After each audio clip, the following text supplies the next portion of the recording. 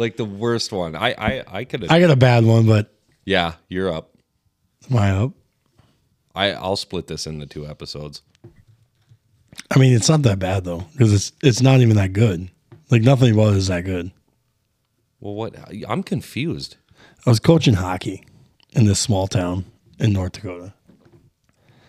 You know, maybe like a couple hours west of where we're at now.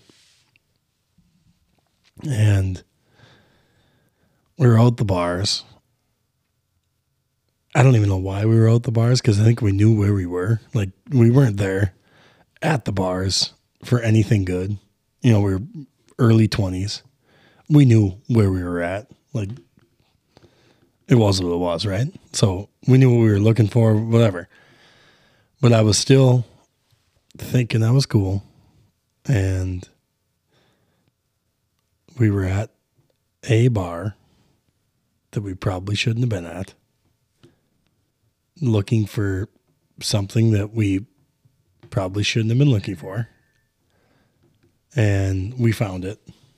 It's like one of those fucking things that just pop up out of nowhere and you're like, ah, fuck, I wasn't even looking for that, but god damn it, there it is.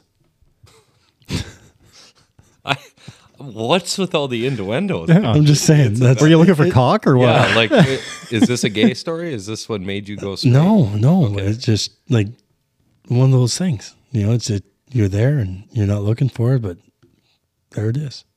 What did it look like? It was large. Like 5 foot 280 large?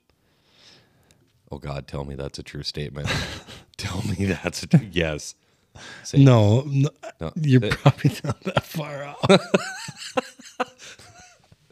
I can't honestly. I can't even thinking back. I don't even know. Do you feel bad about yourself right now? No, I'm sure she was a nice lady. What does that have to do with you?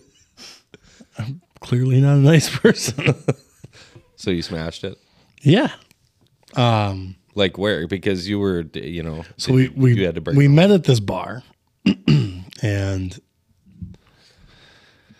when you sobered up, then you called her and smashed it.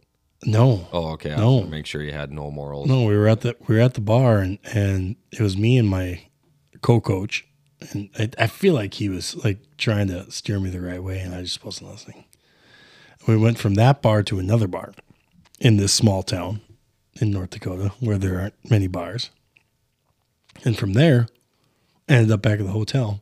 Well, we were sharing different hotel rooms, me and the coach, the co-coach, and she and I went to my room and he had his room. And after the drunken debauchery was done, I was trying to figure out how to create an exit plan. And it was tough. Like, how do you bail out of your own place while making somebody not feel bad at the same Leave time? your own.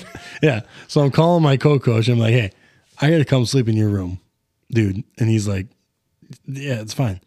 But he's trying to tell me where his room's at. And I'm talking to this girl at the same time afterwards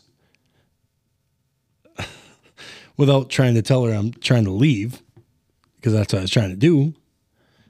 And eventually, like the I don't even know if it's a good part. It's a fucking horrible part, actually. It ends because she gets a fucking taste of exactly what's going on, right? It takes her about fucking 2 seconds to realize what I'm trying to do. I'm trying to fucking bail. Whatever. She just looks at me and she's like, that's fine. I'll leave. I'm like, okay. That's But then she leaves and then I feel bad about myself. Well, you should. You're a fucking asshole. That's why we have this show, is so you can just confess all the fuck. But she was, I feel like she was a nice lady and I'm a dick. You think she's pregnant?